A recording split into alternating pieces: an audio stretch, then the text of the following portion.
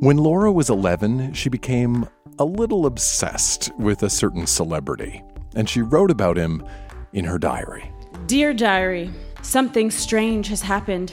Jim Carrey, the actor who is in The Mask, Ace Ventura: Pet Detective, Batman Forever, Ace Ventura: When Nature Calls, and The Mask 2, somehow has changed my life. I cry thinking I will never meet him. I don't need to be his wife. I know he's too old for me. I just want to be his adopted daughter.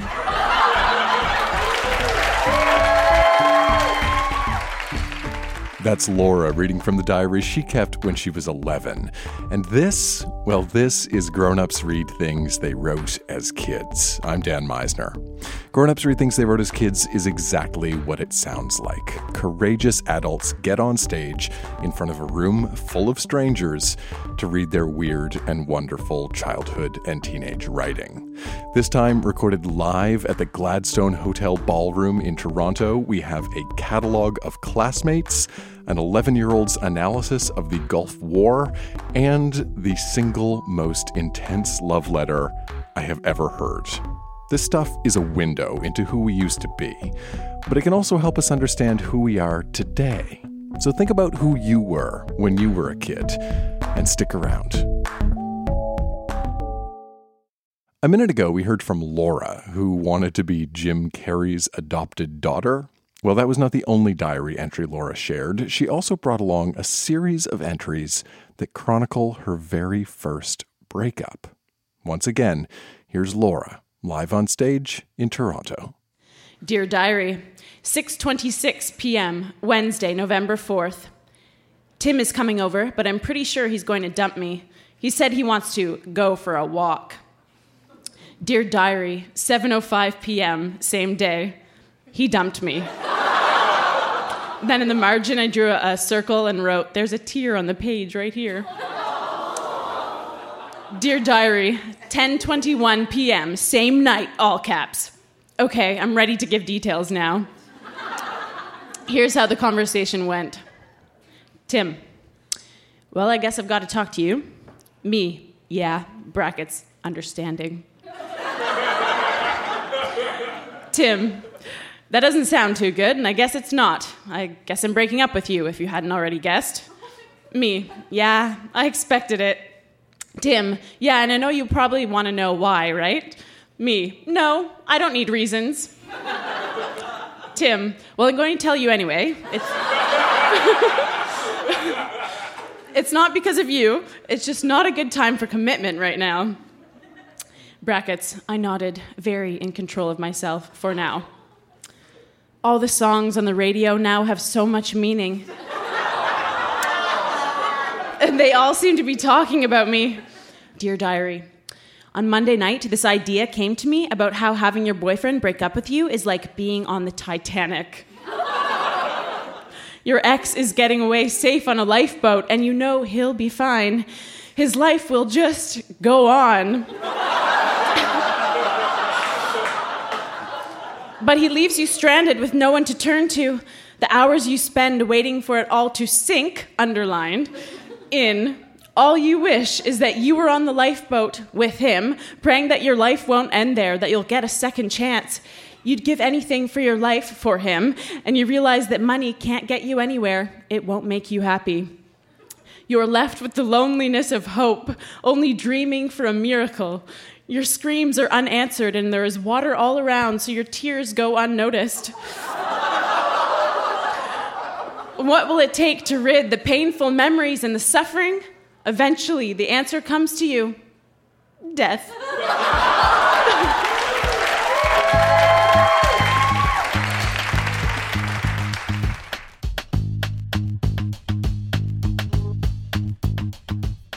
Our next reader, Robin, brought along a selection of writing that spans almost half a decade and includes both poetry and prose. But the common theme throughout all of it is her mom. Reading a few journal entries and then a poem, here's Robin. Monday, April 17th, 2000, age 11. Dear Diary, Mom told me that when a boy likes you, they act stupid around you. I'll have to watch for that. She asked me if I liked anyone. I had to lie and say I didn't. I know Jared likes me. He's nice and all, but I just don't think I like him that much. I think I like Sean because he's very sweet. Lee, who I liked only months ago, is actually a rude, inconsiderate jerk. I really hope Sean likes me too. October 16th, 2003. Sunday, we had Thanksgiving. It was my first one without turkey. My mom and my main dish was macaroni and cheese. My mom had a little too much to drink and stayed up too late. Therefore, when she was going to bed, she started saying stuff like, "Don't date jocks, they're jerks. Date artsy guys." It was kind of funny. November 14th, 2003. My mom always said MSN was the devil. July 14th, 2004. By the end of the summer, I think I'll be gaining $10. My mom bet me $10 that I would fall in love this summer, but with Lewis enthralled by Lisa, it's not looking so good. September 1st, 2004. Oh yeah, I got my money from the bet with my mom.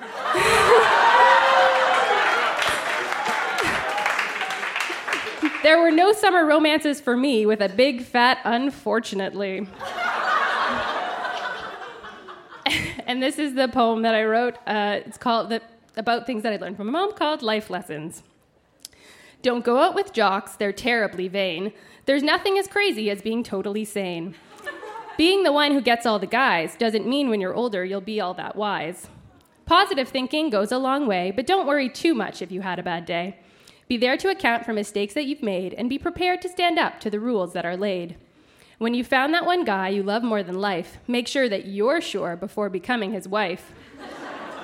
Look at his parents. I know it sounds crazy. He'll end up like them, mean, drunk, and lazy.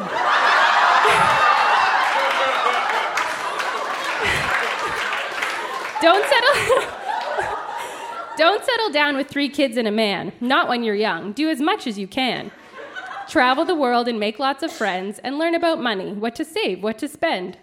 No one's more important in the long run than you, so be sure that you do what you want to do. Do all that you can to succeed in your eyes, even if it takes 1,000,000 tries. These are the lessons I've learned as of yet. There's more to be learned, I'd be willing to bet. There is far, far more that remains to be seen, but I'll take my time, for I'm only 16.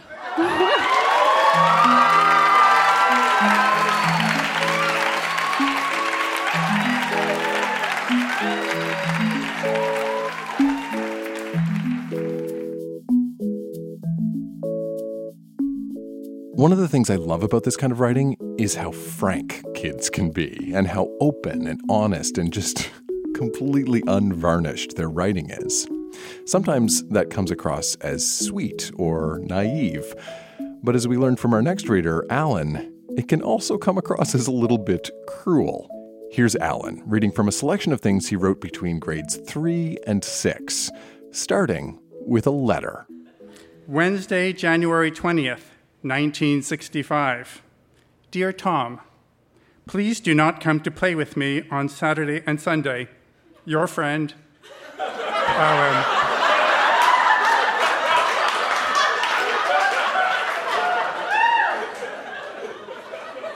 Around the time that Pierre Trudeau was elected, we were asked to write political speeches. This is from June 1968. AD, it says.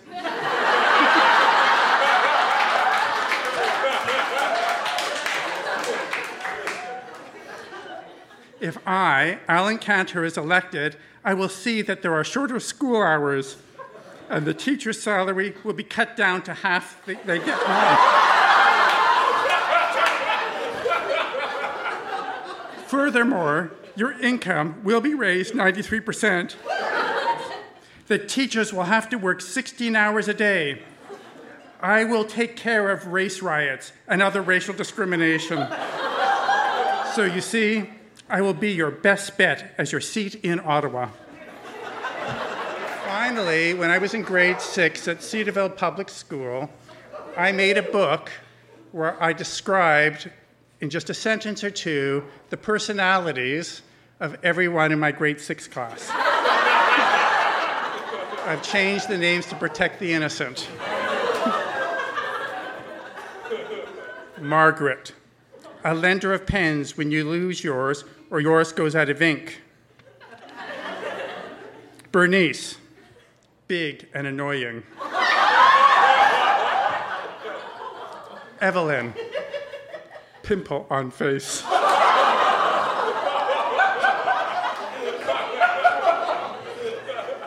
Patricia, a fat thing who could probably break a diamond brick if she sat on one. And here's describing Ryan, the boy I most admired. He's the type that considers himself great. He's best in flirting. Thank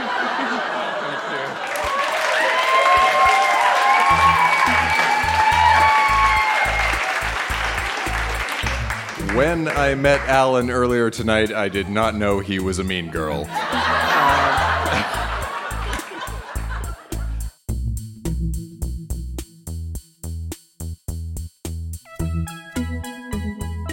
At Grown Ups Read Things They Wrote as Kids, we hear a lot of diary entries, and I think part of what can make them so interesting is how personal they are. Diaries are intimate, they're confessional, and often they're secret. But one thing that I still can't quite figure out about diaries is who exactly we're writing them to when we write Dear Diary. Who is that? And why do so many people confide in an inanimate object? Our next reader, Sue, brought along the diary she kept when she was 11. And what I love about this is how Sue's writing delves very deeply into that diary-diarist relationship. For instance, Sue starts off by playing a trick on her diary. April 1st, 1991. I'm going to throw you in the fireplace, diary. Just kidding. Happy April Fools.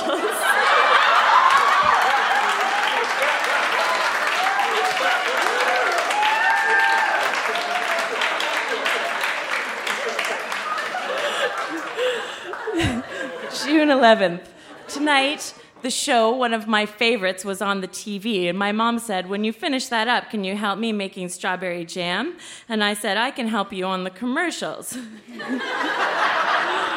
So then she just said, forget it, just go to bed. So she got all crabby and said, now you go upstairs, and why don't you write in that little book of yours? She meant you, diary. And tell it all about how awful your mom is. So I'm writing in the dark now. Sometimes you're more of a mother than mom.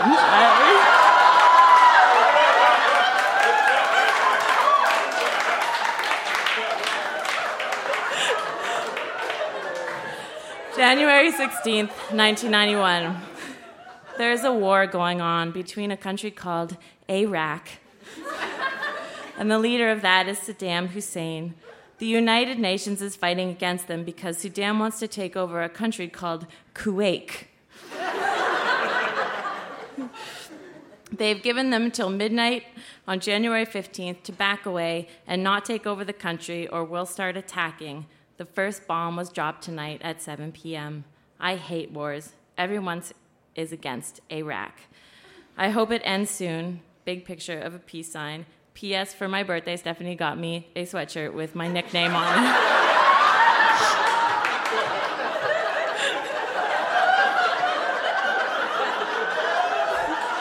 June 6th, 1991.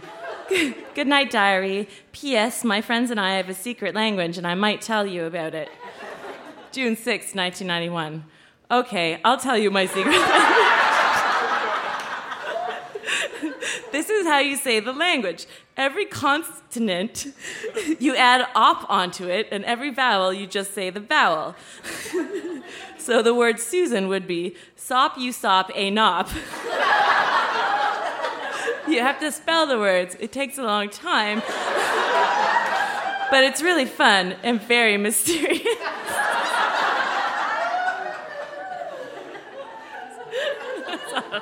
All right. Today is Christmas. I just celebrated. I got some things. A digital alarm clock, Christmas 1991. A gumball machine. Socks. leotards, a new Walkman, little gadgets and gizmos, and more. But I also got a new diary. It's not as good as this one, but it is a diary. I'll miss you, but you just don't have much space left. March 15th. Well, diary, here's the last page. I will miss you so much. You were the best diary ever. Goodbye, sweet diary, goodbye. P.S. I'm still not talking to Justin. I hate him.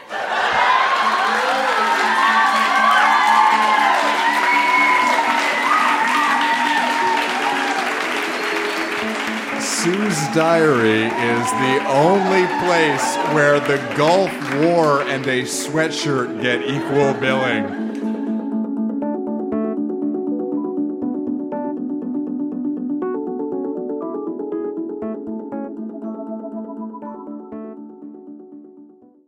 Whether it's a family pet that you loved or the neighbor's dog that terrified you, kids have very strong feelings towards and about the animals in their lives. And our next reader, Tracy, brought along evidence of just that. When she was 16, Tracy had to write a personal essay for a correspondence course. So she decided to write all about her childhood pet, a cat named Cuddles. She was a dark, striped, long-haired tabby, and I loved her more than I'll ever love another animal. She loved me too. I met her on a stormy February 14th and considered her my Valentine's gift. I think she thought I was her mother. She was real little, and I had to nurse her with an iodine cap. There could never possibly have been more affection between a person and an animal. Then there was between us. Every time I whistled, she would come running and put her paws all the way around my neck. Time went by.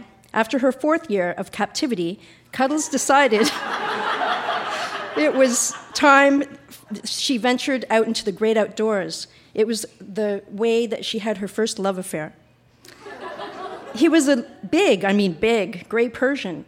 Those 2 little kittens were the most adorable creations of God. One was the splitting image of Cuddles, the other resembled the father. I can still recall the night of their birth. I was watching a Carry On movie and laughing hysterically when Cuddles came up to me and meowed. She looked at me so trusting and lovingly that it touched my heart. She had her little babies right on my lap, right then and there. It was one of the most memorable experiences when I watched the little wet foot stick out and finally saw her caress the tiny angels with her tongue. It was 2 years later that Cuddles and I parted. She once too often crossed the outer edge of our 8th-story apartment. It was raining, and I watched her try to walk across the tiny ledge. With each step forward, her paws got a little wetter. I dared not move for fear of frightening her. She stopped and looked over, and I knew it was all over. She slipped, scrambled desperately, and fell. I buried my face in my hands and screamed.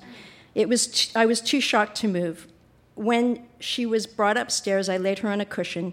She was dazed. Her hind legs were absolutely crushed. Every possible bone was broken. It was really strange. I can remember patting her and hearing her purring. The veterinary said it would be the kindest thing to put her down, and she would never be the same again. I could not give consent, so it was done for me. Even now, as I recall that time, tears are in my eyes, as I know there can never be another Cuddles.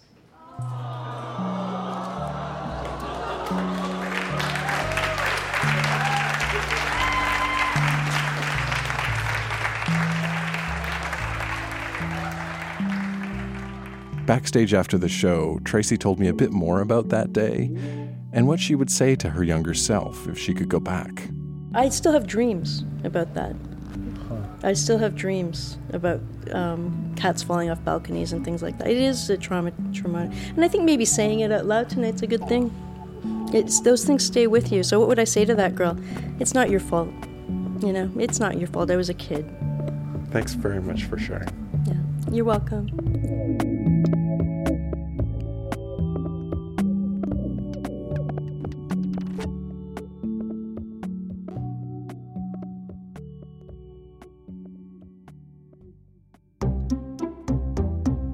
One of the things that often impresses me about this kind of writing is the conviction with which it's written. When kids feel strongly about something, they feel strongly about something. And when our next reader, Michal, was in grade 7, she was a strict vegetarian. And when those beliefs were put to the test, she pushed back hard. Here's Michal, live on stage in Toronto, reading a letter she wrote to her music teacher. Dear Maura Ken, I know that I have the deerskin drum, and I know you know I have the deerskin drum. I would like to let you know, I've told you this already, but I am a vegetarian. I've been one for approximately 1 year and 3 months and 26 days. I'm also an animal rights activist / environmentalist / human rights activist in the making.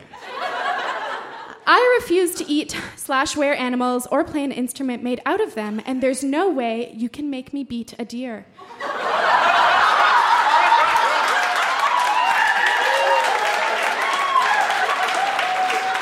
I know, it's dead, but is that how we respect the deceased? Do we take our dead grandfathers and beat them? I don't think so. That deer was a dead grandparent too. Maybe not to a human, but to somebody. As an animal rights activist / environmentalist / human rights activist, I won't hit something dead or alive. I hope you take my letter into consideration, because I won't touch that poor, poor deer killed for music. I don't see a drum. I see a deer crying to me for help. Sincerely, Michal Stein, 7A. P.S. My parents have approved this letter.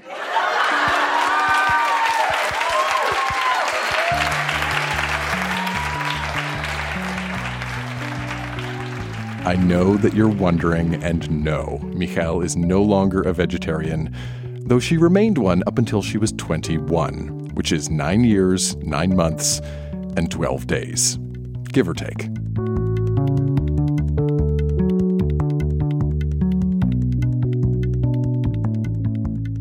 Michal was not the only reader at our Toronto show who expressed strong feelings using strong words. When our next reader, Dave, was 17, he wrote a love letter to a girl he spent 2 summers with at camp.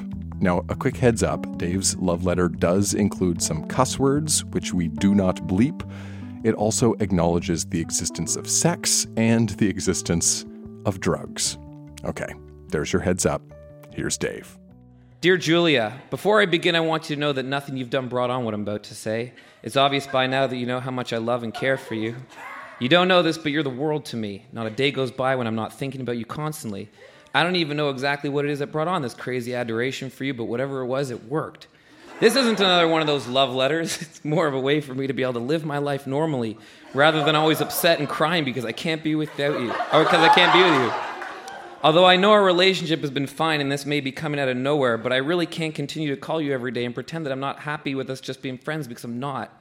I love you. I love absolutely everything about you. I love your smile. I love your eyes. I love hugging you. I love your sense of humor. I love how you deal with problems by saying, fuck it. I love your nose, ears, eyes, and mouth. I really can't get enough of you. This letter so far might seem a little too intense, but it's my only way of relieving this passion that I've had inside me for 3 years now. When we used to talk on the phone, and I always used to tell you I didn't want a long-distance relationship and I was cool with only seeing you once a month, well, all that was a load of shit. I can't stand not seeing you, and every time I talk to you, it just makes it harder for me to deal. I can't even begin to tell you what you mean to me. If I had a choice, I wouldn't talk to you for as many years as it takes to get through high school and university, and would be fine not ever even looking at another girl for as many years as I had to, if I knew for certain that in the end of all this, I could be with you. There are times in life when you meet someone who you think is a person you want to marry and spend the rest of your life with, and unfortunately, you just happen to be the woman of mine. The reason I get so upset over you and I cry isn't because I want to see you and I miss you. It's because I want to spend the rest of my life with you, and I know that can't happen. This summer at camp, I didn't care that you were with Mike. because I knew in my heart that it wasn't going to last a lifetime. When you and I hooked up after going to the Peel pub, it was the happiest moment in all my life. The night before when I couldn't get it up. Unbelievable. The night before when I couldn't get it up, it wasn't because I was tired and stoned. It was because I was so happy and in love that I wasn't even thinking about sex. I was thinking that I was kissing you, and that's really all I needed to be happy. Kissing you is like heaven on earth. I can't even begin to tell you how it made me feel. If you had offered a blowjob that night, I wouldn't have taken it.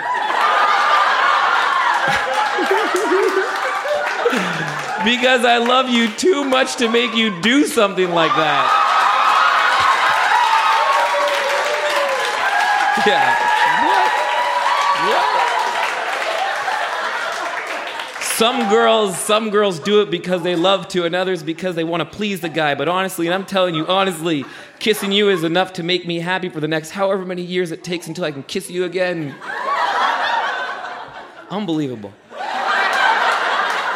When we were at Sarah's house, the second night I was holding you in my arms and we were sitting on the floor, there was a point while fooling around that I opened my eyes and looked up at you, and I swear I could have started crying right then and there because of how happy I was to be holding you.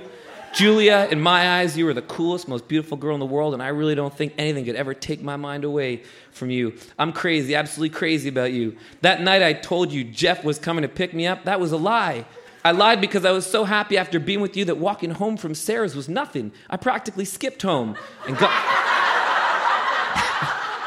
God knows I live far from her. That was by far the best night of my life, and until I hook up with you again, nothing will ever be the same and feel as good as it did that night walking home.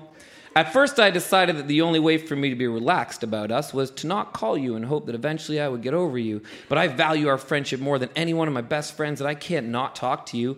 My problem is that every time we talk, it makes me think about you nonstop until the next time we talk. I'm also having very mixed feelings about you and other guys. Because I know we're not together, and I know there will always be other guys, but when I picture you with someone else, I get butterflies in my stomach. Like when you went to stay with Mike for the football game, I could hardly sleep until I smoked a joint to forget about everything. Not because I knew you were going to hook up with him, but what if, you know? I don't want to stop writing because even a Torah isn't enough words to describe how much I love you. Fucking Torah. And my biggest problem is that I know you love me also, but you really could have never had the same feelings for me as I do for you. People keep telling me to get over you and to move on because we live in different places and it'll never happen. But I'm writing you this letter because maybe we won't be together now, but deep down in my heart, you're the only girl in the world for me, and I have the feeling we'll be together when we're older. I know what I'm saying might be a little crazy and far-fetched, but I love you, and no amount of time could ever take that love away from me. I've never felt like this way about anyone in my entire life. You're the shit in my world, and it's not going anywhere. I love you more than anything, and I can't stop typing because I don't think I could ever truly show you how I feel. But I think this has done a satisfactory job.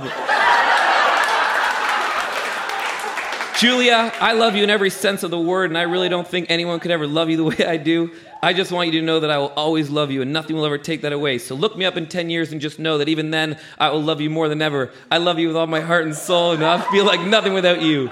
If any guy you ever date in life ever puts you down or pisses you off, don't stay with him, because it would piss me off to know that the nicest, sweetest, coolest, most beautiful girl in the world is being treated like shit. My number is 785-8945. Remember it, please, because any time in life you need love or someone to care for you, call, because I want you to know I always will. I can't write anymore because I can't stand thinking about you. Just know, in big bold, that David Keystone does and always will love Julia. Love always and forever. Keystone. P.S. I didn't write this letter to upset you in any way, shape, or form. I just had to let you know how I feel. I'm sorry for making it so personal, but that's what true love will do to a person.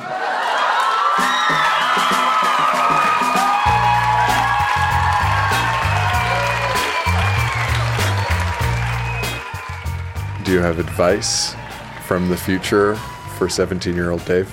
Oh my gosh. Honestly, I was such a wuss back then. I was so scared of women that I just want to let them know I'm so into them. I didn't know how to pursue that and make it work. I just want to tell them how I feel and hope it all worked out. So I think I'd probably tell them to just calm down, take a deep breath, tell her you're interested, and just become a friend rather than just torpedoing this interest at her. That is Grown-Ups Read Things They Wrote as Kids. Our show was recorded live at the Gladstone Hotel Ballroom in Toronto.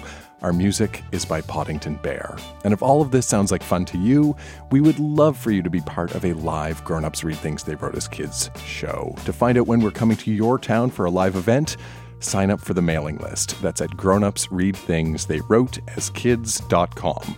Or just look at the show notes for this episode right now. I'm Dan Meisner. Thanks for listening.